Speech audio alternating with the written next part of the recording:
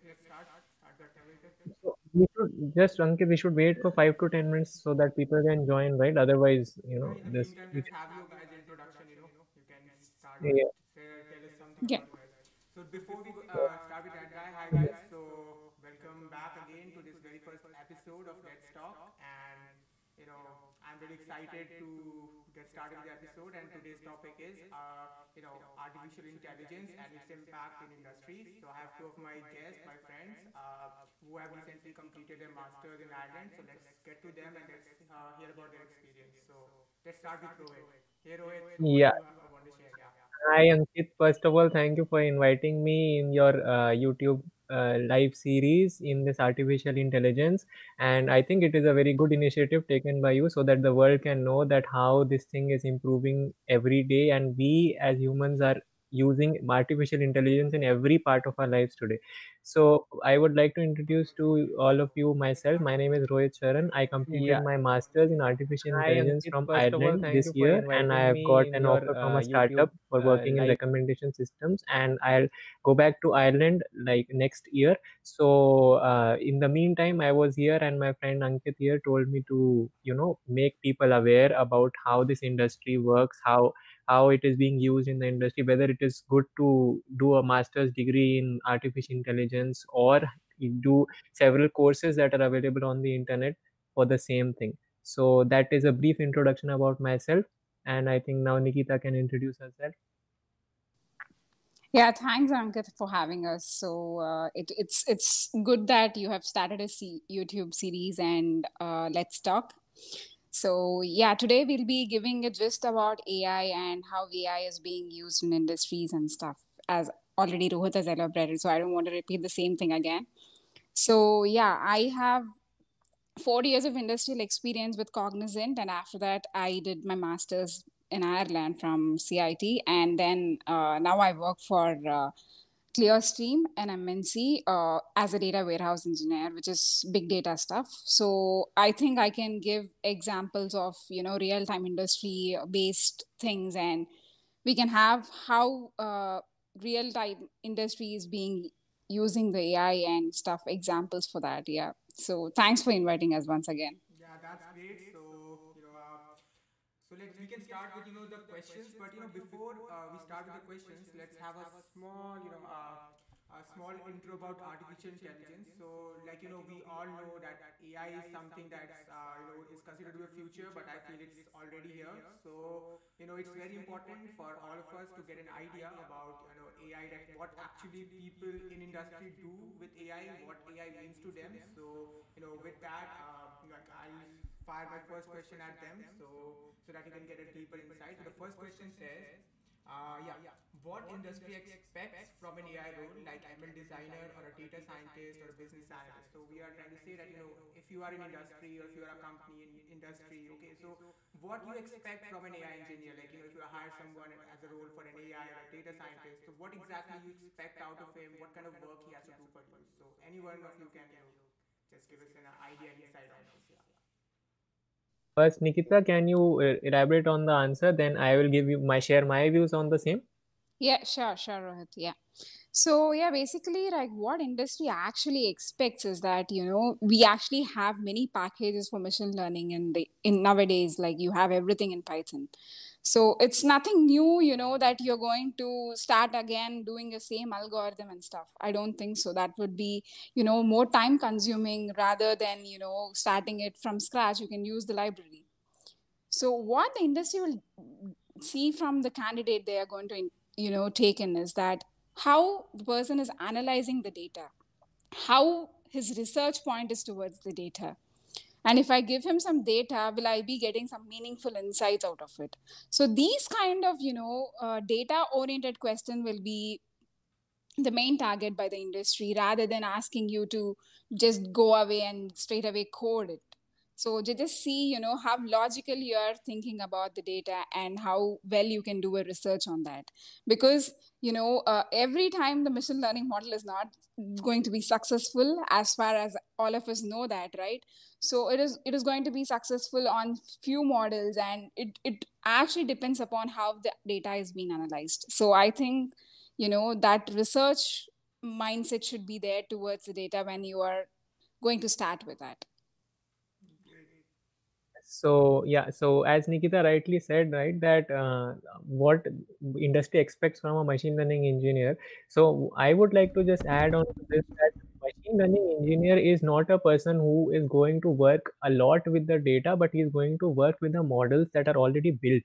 And I asked this specific question to the person who was taking my interview during my startup interview. So what they asked me was, can you build some algorithm that we have given you? So I said, do I have to build that with scratch? So what they said was, we don't have to reinvent the wheel, it is already built, we don't have to waste time on that. We are not researching on a field, we are applying the same thing that has already been built. So this is the thing that the industry expects. And what they usually ask, what people have a myth about machine learning interviews and data science interviews is that what they are going to say is, please write 10 lines of code that will do that. They don't ask that. Specifically abroad, they do not ask that. Maybe the things would be different in India, but in abroad, what they expect is they will give you real scenarios on how you can use machine learning to improve the efficiency or the business model that they are building. So what my company does is, it build recommendation systems for third party users. For example, a small business that is selling something, they build recommendation systems for that. That is a very normal thing to do, but what they expect is that how will you increase the revenue. So for this, you don't have to answer in terms of technicality, you have to just think logically that what can you do, what else you can recommend. As you get recommendations in Amazon, the what else you can recommend. So they expect these kind of questions to we should expect these are kind of questions that will be asked us in the interview. And from a machine learning engineer, they are not going to sit and see that each line of code what you have written, which is exactly opposite to a software developer. If a person is going for a Java developer position or maybe a full stack developer, so they will expect that you can build a standalone application on your own. As this machine learning field is like before 10 years, right, nobody knew that people are going to work in this field. Now suddenly in 4 or 5 years, people are going around that what is machine learning, what is artificial intelligence. So why it has come to the existence now is that people have realized the power of machine learning and artificial intelligence. So as soon as they have understood the power of that, they do not expect you to understand everything in that, because it's still a research topic. But what changes you have to make in the existing algorithm, they surely expect that from you. I think that answers your question, Ankit. Yeah, very well. That does answer that question. But again, from that very answer, I have a question. That let's say that there's a fresher who like you guys completed a masters and went for a job, right? So like when you land in the industry very first time, right? So what are the expectations? Like what they actually expect, or like we can do some kind of preparation before Mhm. we join the workforce. So any suggestion on that? That what exactly one Yeah. will expect as they get into the Yeah. industry? Yeah. Yeah, so what I would like to answer for this question is, it depends on what kind of a background you have. If you have a background in, for example, commerce, or for example, in finance or maybe mechanical, and you have learned some data science concepts, so they are going to ask you some scenarios based on that specific industry. They are not going to ask you some weird industry concepts that you might not be aware of, but they'll surely expect that how you can apply that machine learning to your specific industry. And to be frank, it is after a person has completed his education, it is directly very difficult to get into this industry, because if you go to job posts and you see what they expect is, they want 2 3 years experience in this specific field, specific, not experience as software developer, then you are going to a machine learning role, you will still be considered a fresher. So they expect that you have knowledge of how this can be used in your domain, and obviously the algorithms that you have studied, you should have in-depth knowledge of that. I think Nikita would also like to add some more things to this. Yeah, I would say, right, the reason behind what Rohit has just listed, stating that, the software development role, if you have experience in that, also they think twice to take you in. This is because, right, you need to have a domain knowledge, first of all. Like, for example, if you're going into an industry of banking or insurance, without knowing a domain knowledge, you'll not understand what kind of data that is given for you for analysis. So if you are into that specific domain, and if you have already been you know doing something with the data, that it will be easy for them to make you understand what they need and how research can be made out of it. So that is the main reason, like they are worried to take a fresher into the domain. So I would say, like, if the fresher wants to go into that specific, opportunities, I would say them to have done few projects using the Kaggle, which is already there for data sets. Do those kind of projects, have them in GitHub, have them, if you can publish it, do that. These all kind of actions will, help their profile to be highlighted. So I would not say it is impossible to do that, because Rohit is also a fresher who has got into, that domain. So these kind of ways of portraying yourself, you're actually selling yourself to the interviewer. So that is the way of selling yourself, to get qualified in that interview. So, like, we are expecting some kind of work experience, right? Like, at least in the form of project or something like Yeah. that. That's what. For freshers, Yeah. it is only based on projects, because you can't do anything else. But for experienced professionals, right? For example, you are working in TCS, right? So if you get into a project into TCS that is doing machine learning, then you have a solid experience of industrial experience in machine learning. But for a fresher, you can only have projects at your Exactly. aid. Also, one more thing here is that everybody has made projects, so how will the candidate will be differentiated from others? So what we can do here is, you can make different projects and try and deploy them using some technology, maybe Microsoft Azure or Flask, Django. That is just an additional skill that might or might not work, but it just shows an intent that you're going to work hard in this field. It is only about showing what you can do. What you will do, that only depends on which company you go, what you work around that. Exactly. So just you have to show some intent that, okay, you have some interest, so what you have done with that interest, so you have to do something, right? And so many people are learning machine learning, like machine learning, deep learning. How will you get differentiated? So you have to do something other than what people are doing. So what worked for me was, I did unpaid internships in UK while I was in Ireland, right? So I did an unpaid internship in UK. People don't understand that in unpaid internships you don't get money, right? But you get same industry experience that professionals are getting who are getting paid. So for freshers, it is a very good opportunity to gain experience using an unpaid internship, because if they are not going to trust you, the people can only trust you once they see you working. So this advice I would like to give to people, that you should start with an internship, maybe paid, unpaid, and then get into this field. Because Some I've kind seen people of. who have 5 years of software development experience, then they are also going for internships in AI.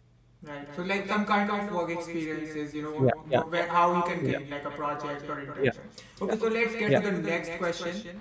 So the next Mhm. question that we have, that 5 years from now, what do you expect new opportunities can be with AI? Like, today we know what AI is doing. It's like in making productions, making your things optimized. That's what kind of work we are generally seeing. Like, self-driving cars are coming. But what do you think, Mhm. like, 5 years from now, what will be what will expect from AI? Like, if someone is just getting into college and want to get into this domain, so he can start study right now and prepare him or Mhm. herself for next 5 years when they'll be joining the workforce. So what is your Yeah. insight that what we can expect? Yeah. Nikita, you want to answer that first? Yeah, I'll do that. Yeah. Yeah. So 5 years from now, I would not say, I would not determine the time period, because I would just say, like, what kind of technologies would be, coming forward. So we have nanotechnology, which is, they're being trying to implement nanotechnologies. In nanotechnology, I'll just give you a gist of it. Yeah, but It's like, like this. on the perspective of AI itself, like, what do you expect AI will be in next five? Like, Yeah. So nanotechnologies is nothing but what are they going to do with medical field is that you have the AI technology that will be implemented into a nanobots. So that is why it is called nanotechnology. So these bots are being designed in such a way that it goes into the internal organs of people, and based upon what kind of problem they have, the doctors are trying to send the bot inside, because if you have some vein issues or something, right? So it is not possible for us to, without cutting it and going inside and doing things. So without a scar, like how we have laser treatment now, like compared to the surgeries earlier. So that's how nanotechnology is, they're trying to do it. But our body is like it doesn't take antibodies into your body until unless it is something that has to be intaken by the body. So they're trying to coat over using, the antibiotic pills or something, or coat it as a capsule and send it into your body. So this will be one kind of technology that you might be, seeing it in the long run. And the other one I would like to add is that we would have seen a video that was being released by Microsoft, which is AI with hologram. So holography. So holography is something which is, recording the light, and you have that virtual presence at that point of time. So that technology is are being, they're trying to implement those kind of technologies as well, so that you virtually are present there. And this corona times, how virtual we are all. So virtually you're going to be present there, and you can translate it into any language that you want, even after you not knowing that language. So here we are using NLP, which is natural language programming, and this is also one of the booms that you could see in, coming years. Okay. So, Yeah. like any suggestions, Yeah. Rohit? Yeah, so I would like to add here, right, that before, this COVID struck the world, everybody was thinking that machine learning is, it's just improvising and giving you profits. But after COVID struck, now there have been a lot of predictions on COVID, and I can quote an example of a tool called Blue Dot that predicted COVID before it started. That was a Canadian startup that did that. So they predicted the outbreak before it could happen using social media feeds and satellite feeds and a lot of things. Okay, so if this was the reality and this had been developed 5 years before, then you would have asked me what we can do 5 years ahead, right? So now I would like to tell you that 5 years ahead, this should be implemented in the healthcare industry, so that nothing like this can ruin the world, and machines have the intelligence to predict a lot of things. So why not in healthcare industry? As of now, it is being implemented in healthcare industry a lot, but not at full scale. So in the healthcare industry in the future, it will be a big boon to everybody, and it will help to save people's lives a lot. And some things like drug prediction, what are the compositions of a drug, how an outbreak is going to be saved, what drug should be given for a particular outbreak. So this the machine can do very well, but nobody understood that before. And now after 5 years, I think now people are going to understand that, and the future of AI is going to be in the healthcare industry, and it has already taken over the retail industry, so I'm not going to talk about that. But the healthcare industry is still developing using AI. So I think in the future, as your question is asked now, that after 5 years it will be helpful in the healthcare industry a lot than it is being presently used. Okay, awesome. Like I also happen to work on a similar project. What we are trying to do is, track your COVID data along with other kind of comorbidities, and we are Yeah. trying to make similar prediction, like that how the COVID behave in future, and accordingly, how we can distribute vaccines efficiently to somehow prevent it. That is also a project I'm also working on. But yeah, as you're Yeah. saying, definitely I feel these things can be the future. So yeah, So you definitely. think if you would have done this 5 years ago, right, you would have saved the world? Yeah, definitely. Like even the Yeah. plan of action for today, what we are doing also. Like I have, even like there are many, like there are even PhDs working with me for this thing. So we are thinking this only, that today it's COVID and it's over, but in future definitely something like this will come. We all know that. Yeah. So Yeah. if today we can develop it, then next time it can help us. Yeah. So I Yeah, also. and you think in next 5 years, 5 years is a long time, Ankit, right? 5 years is a long time. People can gain a PhD degree till then. So if you start working on something now, you can definitely bring a change to the world in the next 5 years. Definitely. Yeah. So that's definitely what we can expect from AI in next 5 years. And Mhm. so let's go to our next question. That Yeah. says, yeah, You don't have a rapid fire round, right? In the end. we'll definitely have that. Don't worry. So okay, yeah, here we go. Yeah. Is it important to go for masters from an industry standpoint and learning standpoint? So what we are trying to ask is that if I want to do masters, right? So should I go for it? There are two standpoints from which I'm asking. First is from from a standpoint. Okay, we have someone. Let's take it. So yeah, like the first standpoint is that like I want to learn AI. I want to increase my knowledge in it. Want to do things. So should I do masters? That is one standpoint on the point of learning. The other one is as a perspective of industry, getting into job, etc. So like you can go one by one. First is for job, should I do a master? Will it help me? And second is if my motive is just to learn things. I don't care about job, but I want to learn things. That's the idea. So what do you? So, Nikita, I would like to answer this first, or the first part only, not the jobs part, the learning part, right? Okay, go So, I ahead. would like to answer this because the job part is a very debatable topic. So, we'll take that later. Yeah, So, the definitely. first thing is the learning point. So, what happens is when you go online, right, on any course, on any website. So, what I have seen is they teach you things, but they teach you things not in the manner they should.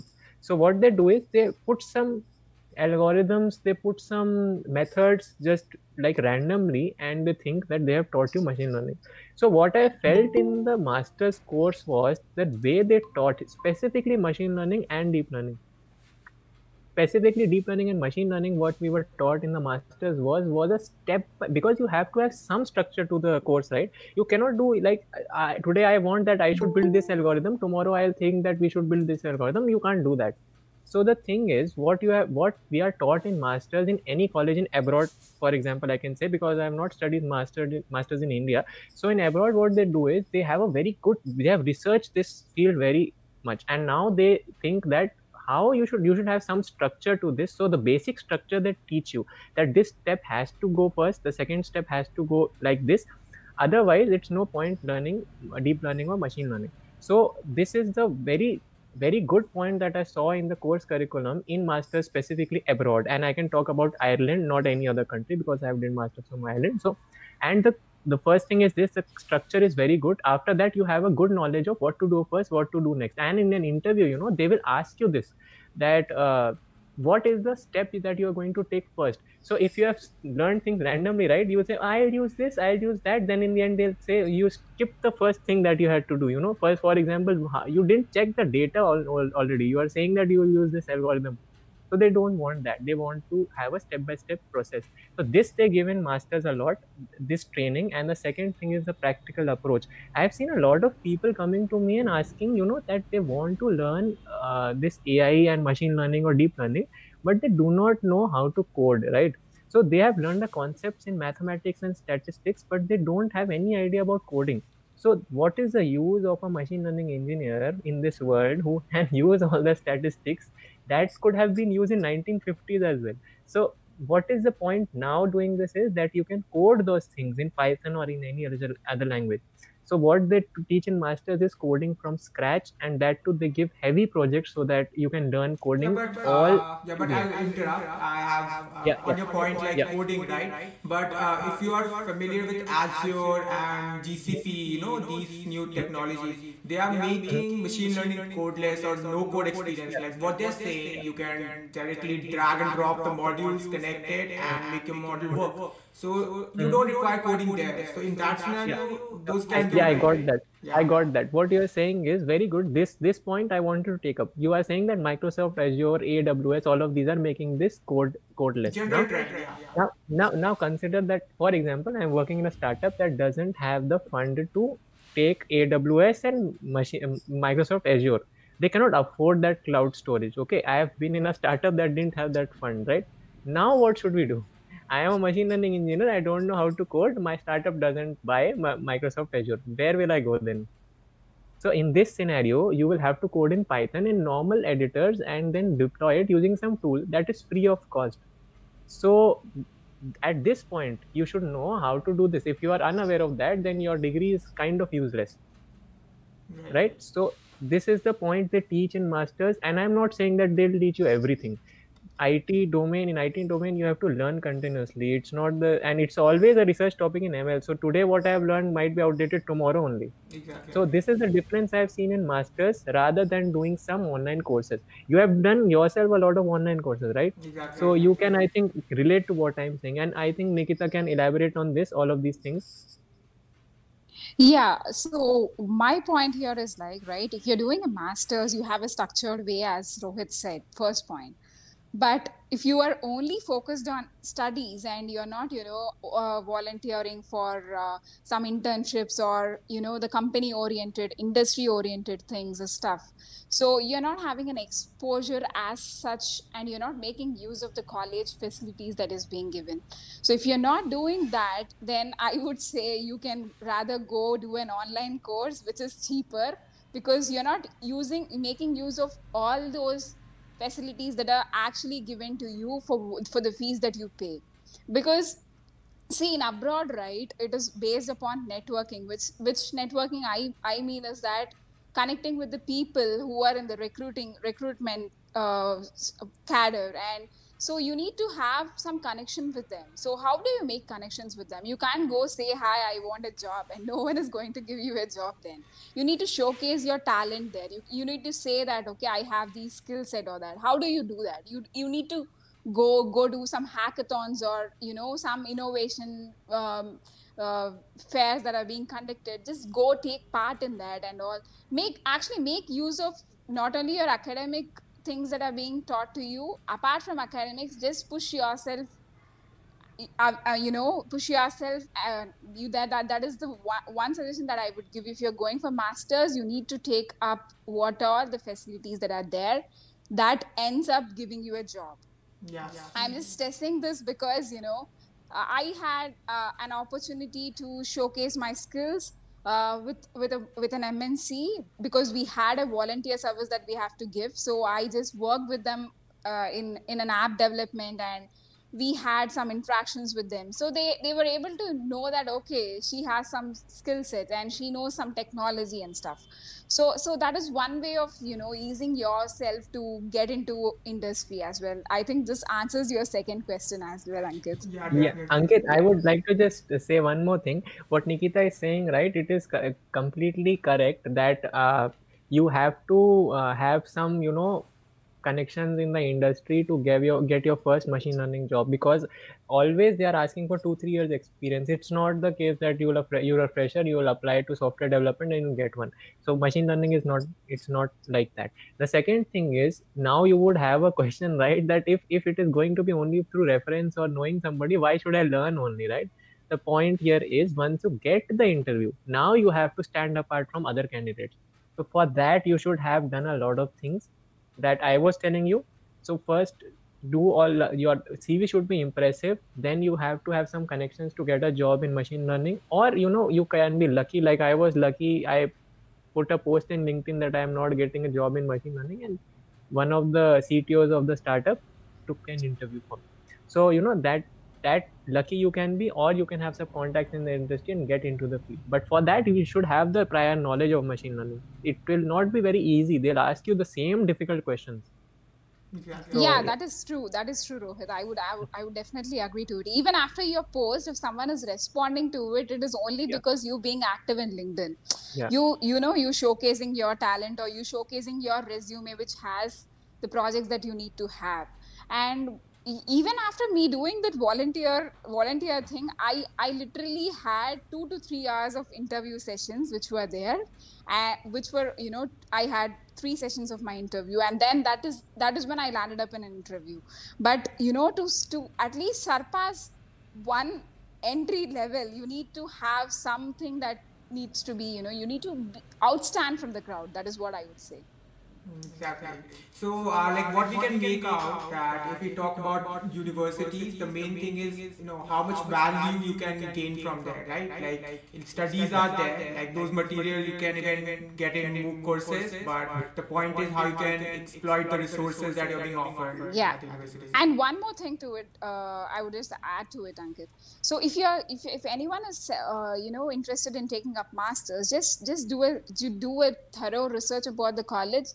See to that if there are any internships that are being offered to you by that particular college. So in my college, right, they have internships that will be given to bachelor's degree students, but we didn't have it. So if we would have had it, I think all my classmates would have ended up, at least with some or the other exposure. I would not say ended up with a job, but some or the other exposure which would make their resume good. So I would say, if you have an internship opportunity, that would be interacting with your with the companies. That would be an best feature, if you're doing a master's.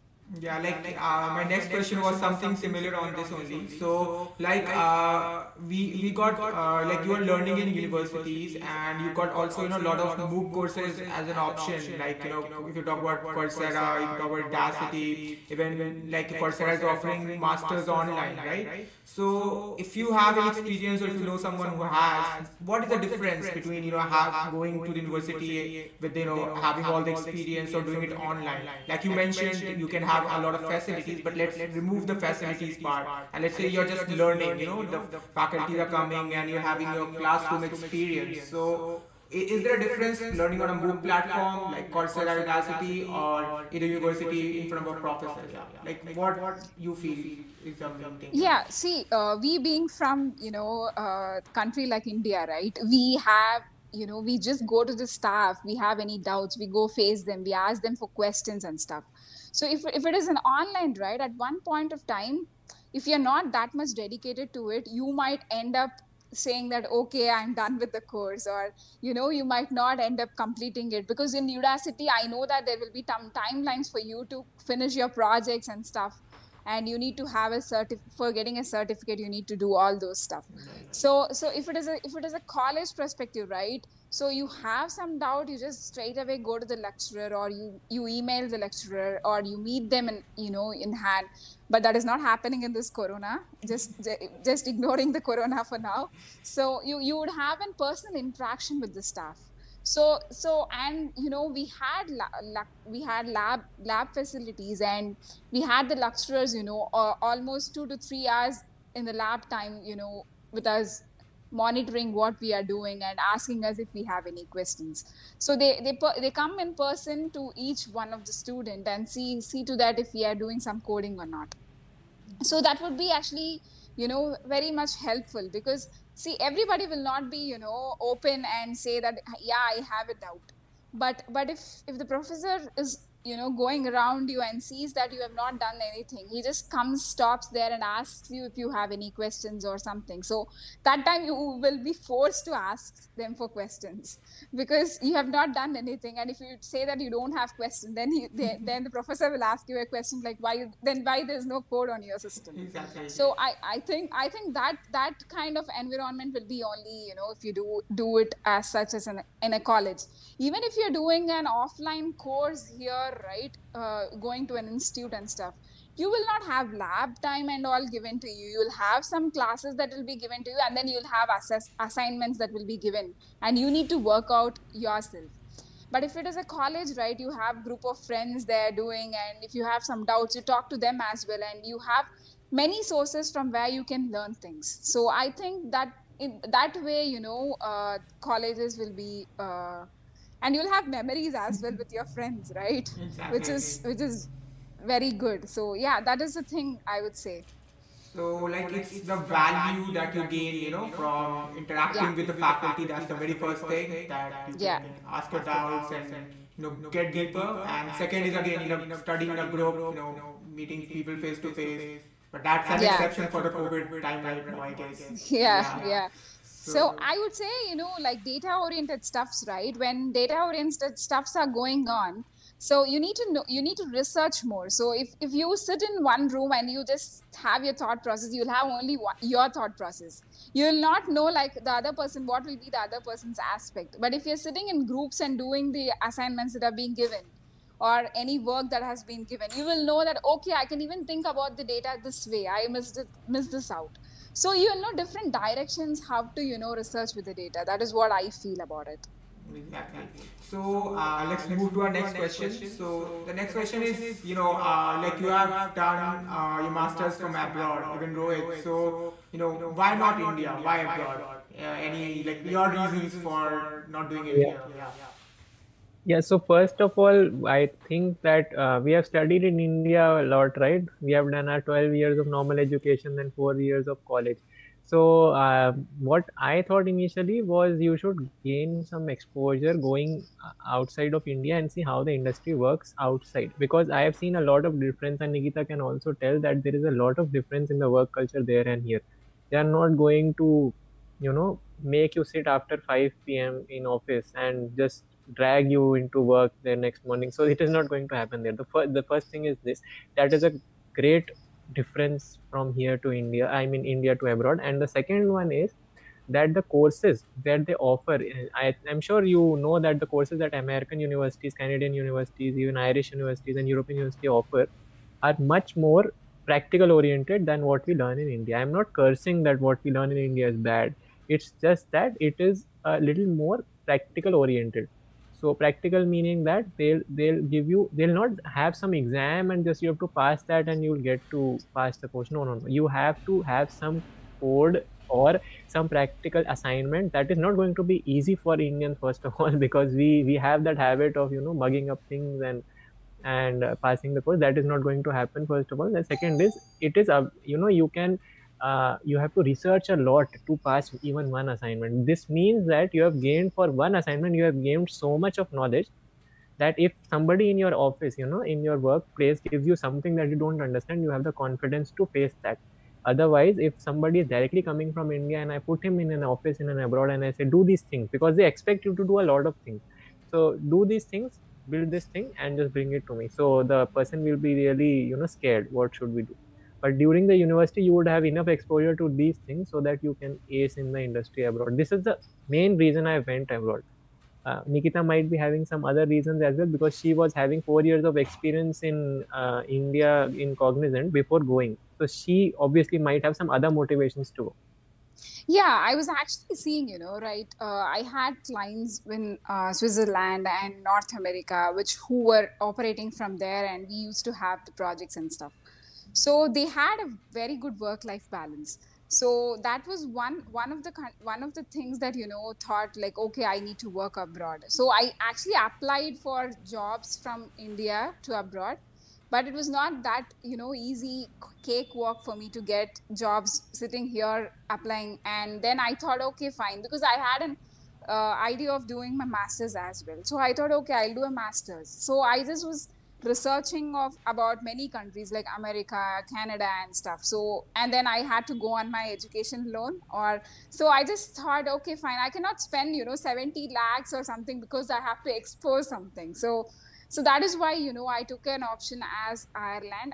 And there, apart from education, right, you would learn each and everything. Like, you need to cook for yourself, you need to clean your own place, you need to go out, get the grocery. You'll not have all the facilities that are there here in India. We don't do anything here. We just sit, we eat, that's it, and do our work. So it's like you learn to be independent as well if you go to some other place. And not only that, I just saw a drastic change in the work culture, because I've already worked with Cognizant, right? So it is like you go in the morning at 9 o'clock to office and you don't know when you'll be back home. But here, right, I go at 9 o'clock, and it is not that you will be given only this task or something like that. It's not like that. I've worked on many things like which were not known to me earlier. So I've worked with them as well. They just ask me if I'm okay to do it, and it's up to me to say no or yes.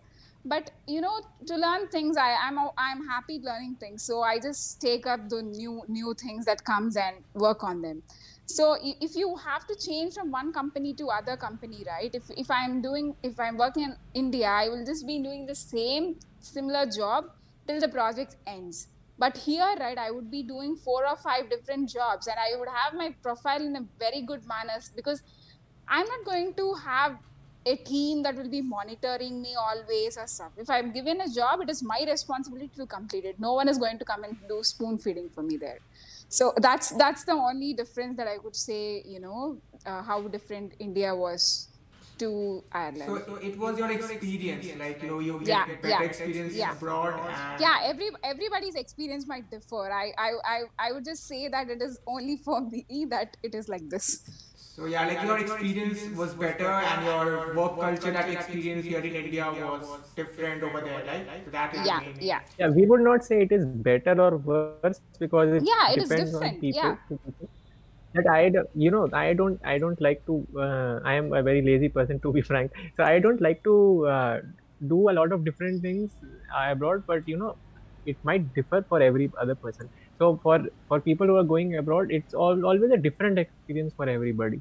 And you can't impose your experience on other people, but definitely the work culture is I think it is better there. That can be said for sure. So, what is in that work culture that is, you feel is better or Yeah, it's good over there? Yeah. what I think is that they expect you to be working not more number of hours, but working efficiently, not just monitoring you to sit in the office for 9 to 9 and do something that is just sit there and be in the office and don't do anything. They don't expect that. If you want to do something, then do something. Otherwise, you go home or you do whatever you like. Specifically in startups there, they don't have a rule to do this, do that. So that is first thing, is that the number of hours that you're going to spend on the work is less. The second is the money that you're getting. Obviously Europe is a far prosperous place to be in. So because of the currency difference as well, they are going to pay you heavy amounts of money for the same thing. So that I think is, but that is a different topic that I don't want to include here. But obviously it is a known fact that the money will be more and the hours will be less. And I'm not saying that the work is less, the hours are less, but it is more efficient.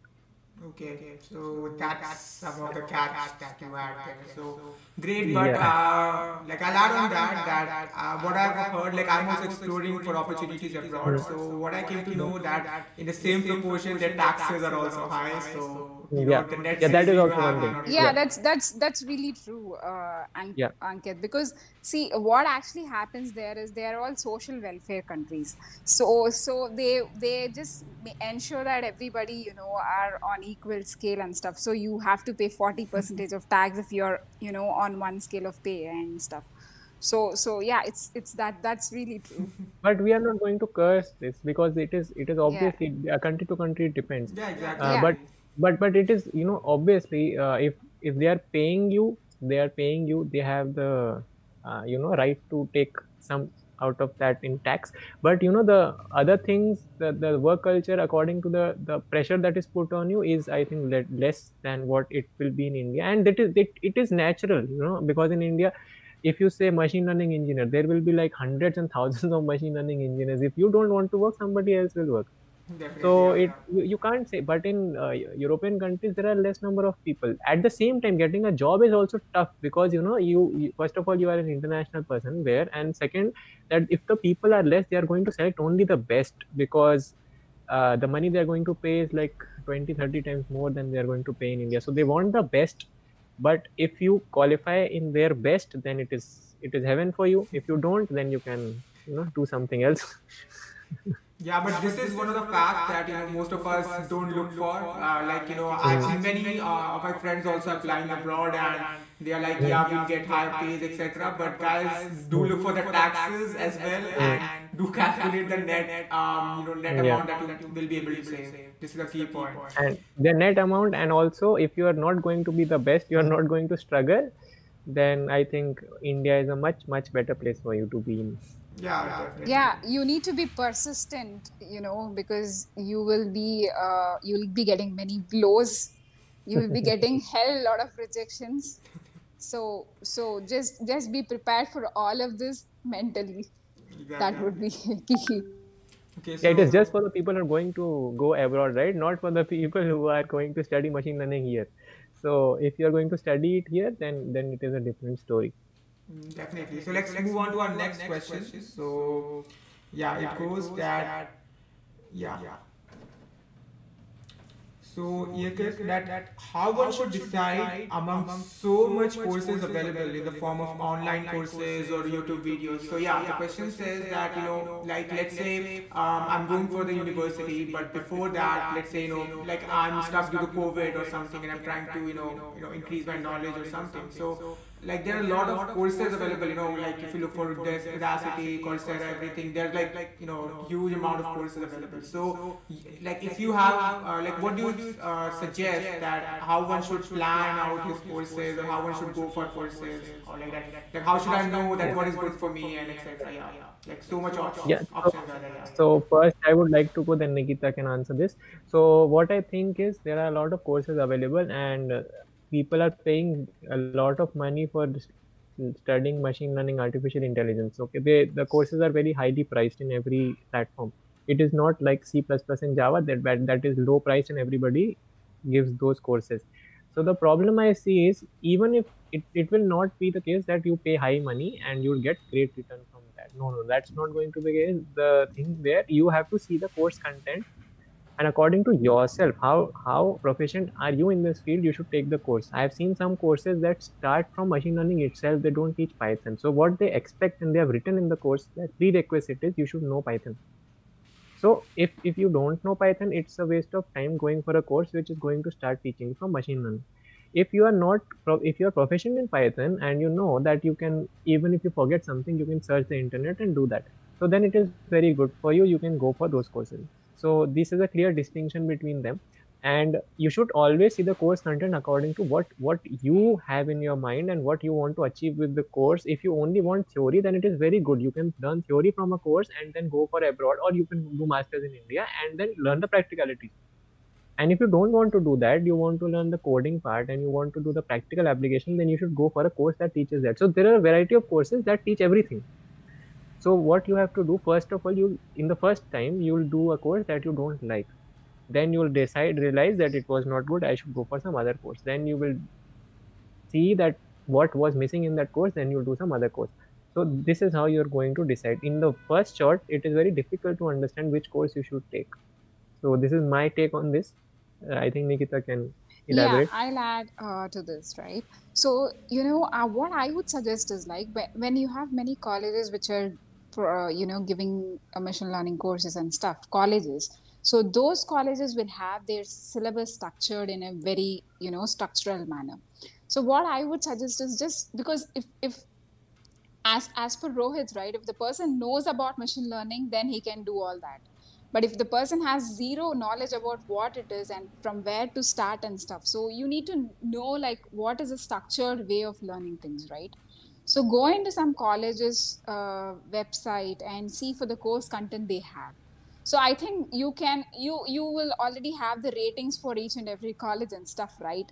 So you would have those syllabus that will be given in the form of PDF by them. So just try to see that at least, the course you are taking in has 70 to 80% of what you see in that course.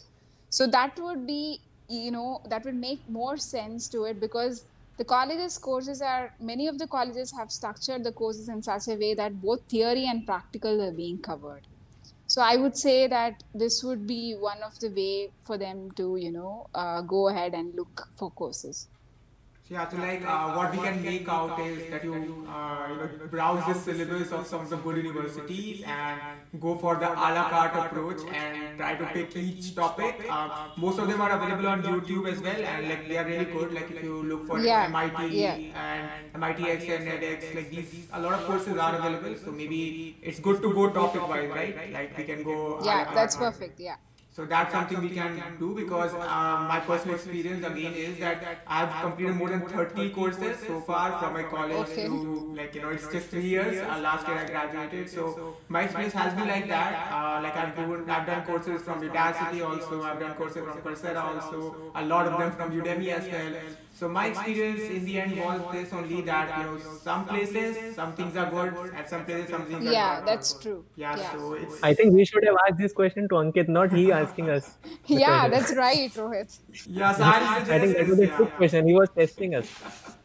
So yeah, like I'll suggest to all who are listening that yeah, that if you are looking for courses, and if you are like confused, like I've personally gone through this of getting confused, like what course should I do, and again you start with one course and then you find that they are teaching matrix and they're saying that you should know about it before, so where to go. So I'll suggest like yeah, that what Nikita said is quite accurate. Go to a good university, find a good syllabus from there, or maybe you even can try Udacity, look at their syllabus, and then you can just go accordingly. That will be a great help in that case. So yeah, let's move on to our last and the final question. So here it goes that yeah, what do you all suggest? What are your do's and don'ts for getting a job when you are studying abroad? Like this is a question that many people have in mind, that if I go abroad, what will be the return of investment? Will I be able to get back what I'm investing? So like people are a little reluctant as well as confused that once I'm done with university, what should like how should I be able to get the job? And yeah, that's a burning question right now. Yeah, I'd like to answer this question.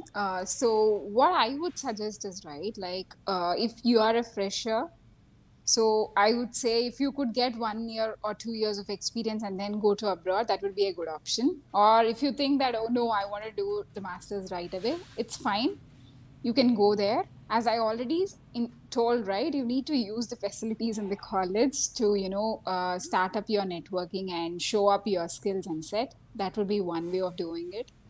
The other way would be like you need to, take up many projects apart from the academics, because I have seen few colleges, right, they have given the same assignment to all the students, right? So if you are a fresher and there's another experienced guy's resume as well, both of them will be having the same project that is being in the resume, but he would be having his work experience as well in that resume.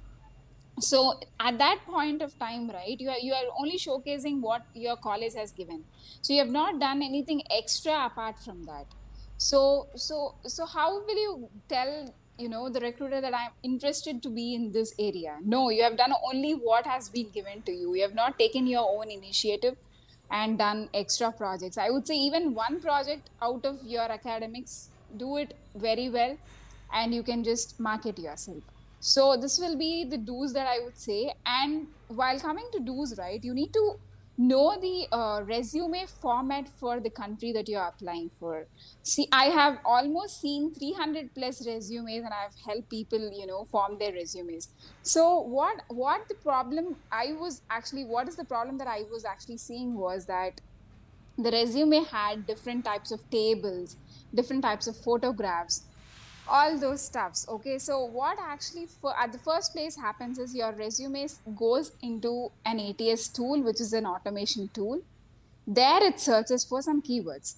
So that tool is not made in such a way that it could see, read images, or it could read the content in the tables and stuff. So if you are actually 100% matched to that job as well, but you have put tables into it, so now the tool, just rejects it, and it is not even seen by the HR there. So this is the one often mistake done by many of them. And the second thing is, right, when you're applying for the job, right, you would have seen like the job role saying data analytics. So to do a machine learning, right, project, right, you complete project of machine learning, you need to first do data analytics, and then only you will be doing a machine learning. So when the project role, the role job description says that you need to have data analytics and machine learning, for example, and you have only mentioned machine learning in your resume, but you have actually done the data analytics part as well. So you need to go read the job description completely and see to that if you have done everything, just add them in your resume. See to that you don't have synonyms used in your resume, because the ATS tool doesn't understand the synonyms. So this is one way of doing it. And when coming to projects, right, I see many of them putting their projects and putting the points like taken the responsibility, done this, done that, used this method and stuff. Actually, the recruiter sitting there, right, want to know what was the outcome out of it. What did you achieve out of it? Not what approach you have used to it. Your approach is important. Yeah, it is important, but you can describe it while you are introducing about it. So what I would say is, right, when you take up a project, you need to describe about the problem statement very clearly, first point. Next thing, the approach used to it. And the last thing should be your results or outcome that is being achieved out of it. So these are the three important things that you need to keep in mind. So now I think the freshers might ask me that, okay, how would I say what kind of results that I could put there? Because I have not done it in a corporate environment. So what I would suggest that you could say that if this is being implemented in industry, this will be the outcome that is expected. So you are just trying to say that, okay, I have not done it, but I know what kind of outcome the project will give. So these are the do's and don'ts, right? Because you are going to apply for a project or for the job description, you're not supposed to put up all the keywords that are there which you actually don't know. So if you have seen Java, you know Java, and you have seen JavaScript as well in the requirement, and you just put JavaScript as well, and the HR or the recruiter, the technical HR who is sitting there is very well versed in JavaScript. So then what are you going to do at that point of time? You become clueless. You can't answer the questions, right? But your resume has that, and you need to answer them. So just don't lie on your resume. That will be the don't that is to be remembered by everybody. Don't lie on your resume. Exactly. So I guess like once you are planning to go for any university and your course, you should also plan about what kind of job you want to do and keep these things in your mind. Yeah.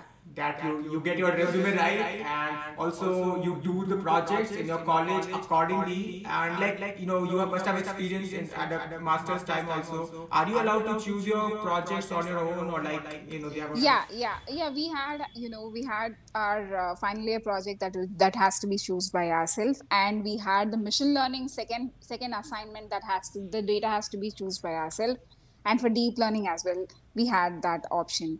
And so we have the option of choosing the projects. Basically, we had it in our college. I'm not sure about all the colleges there, but yeah, we had. Yeah.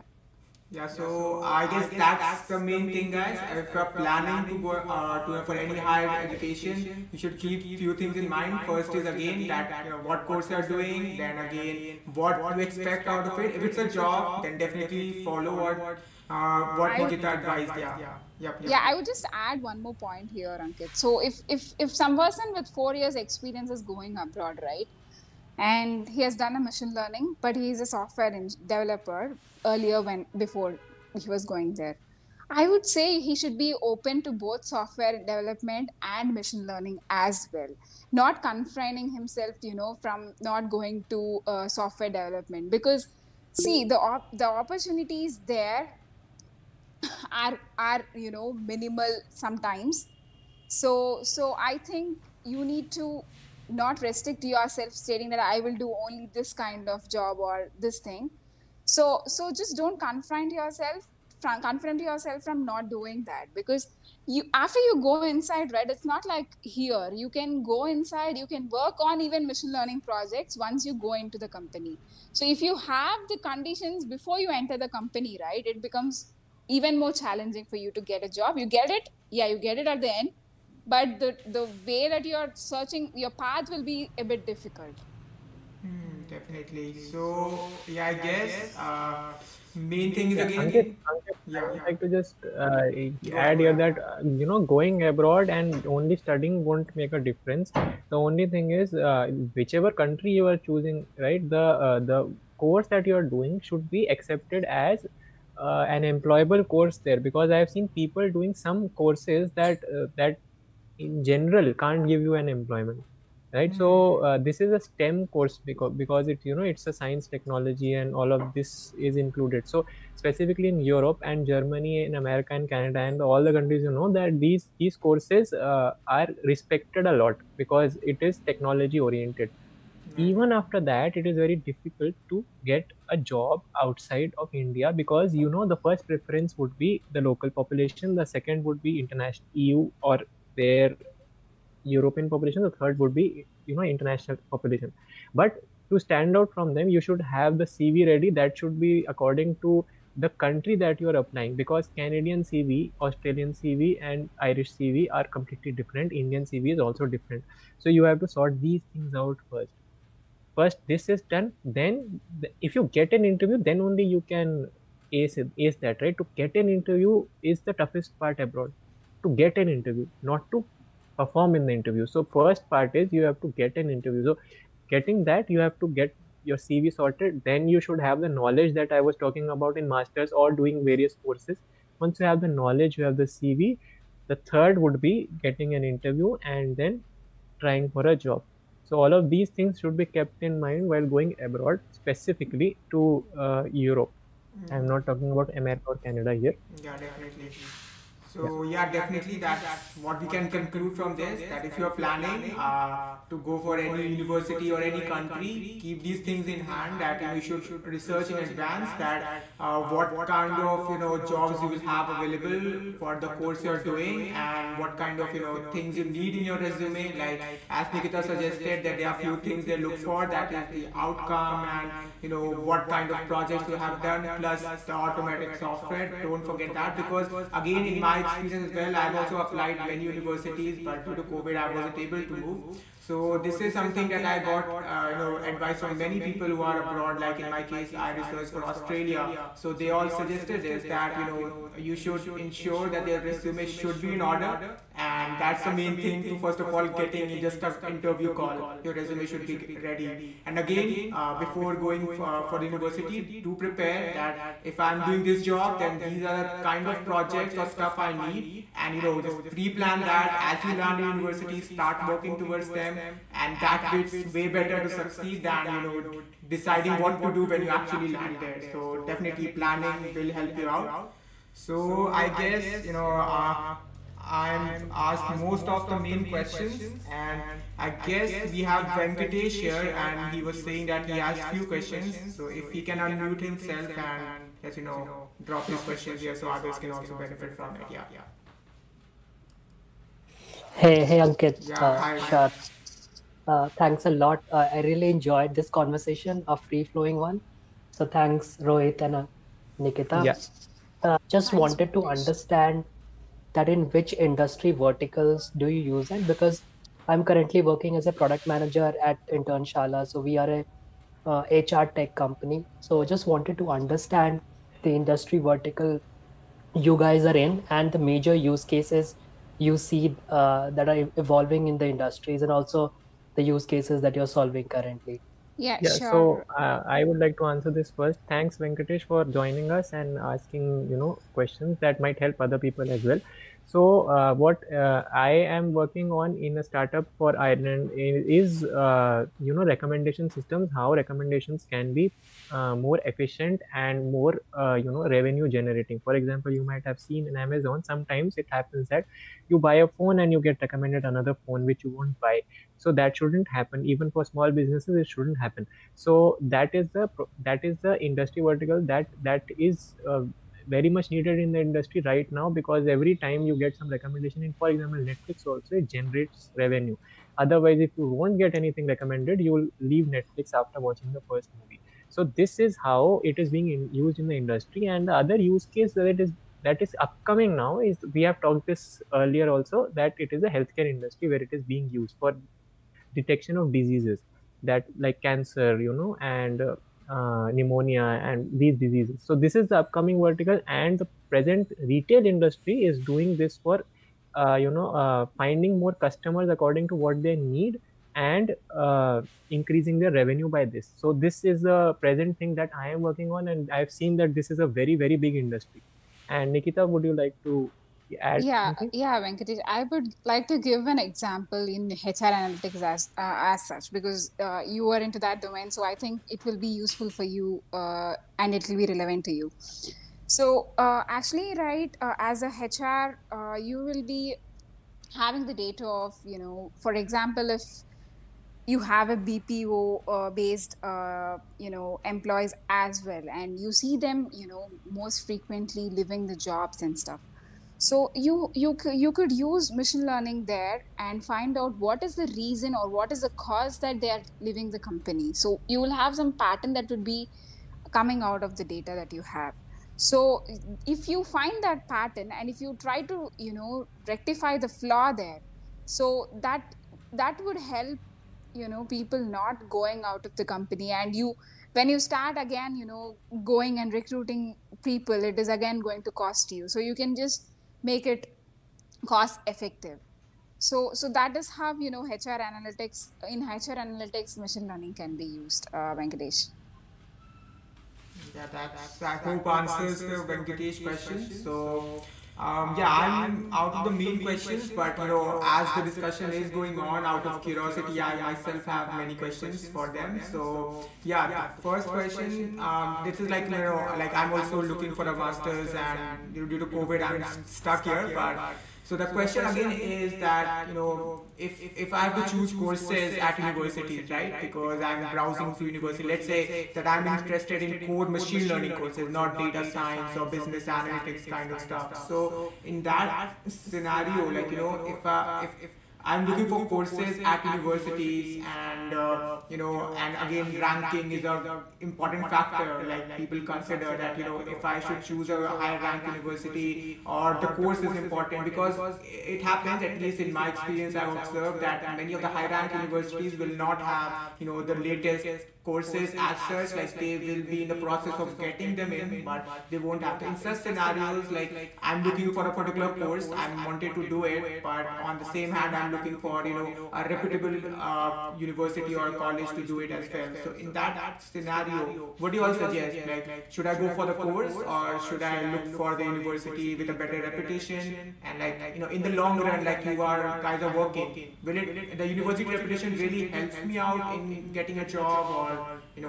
like the skills or the course So, what matter? yeah, yes, we got your question, Ankit. So, I would like to have a point of view on this. So, first of all, it depends on country to country.